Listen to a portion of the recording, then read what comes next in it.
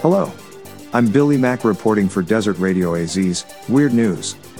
In Coronado, California, police arrested 23-year-old Jose Luis Mares III after his wife said he tried to kill and bury her on a San Diego area beach.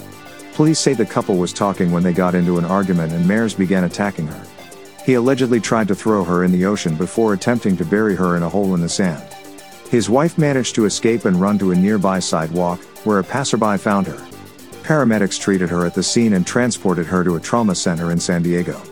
Coronado police found Mares hiding in the backyard of a nearby home. He is charged with attempted murder, assault causing great bodily injury, domestic violence, false imprisonment and parole violation. For Desert Radio AZ, I'm Billy Mack. Thanks for listening.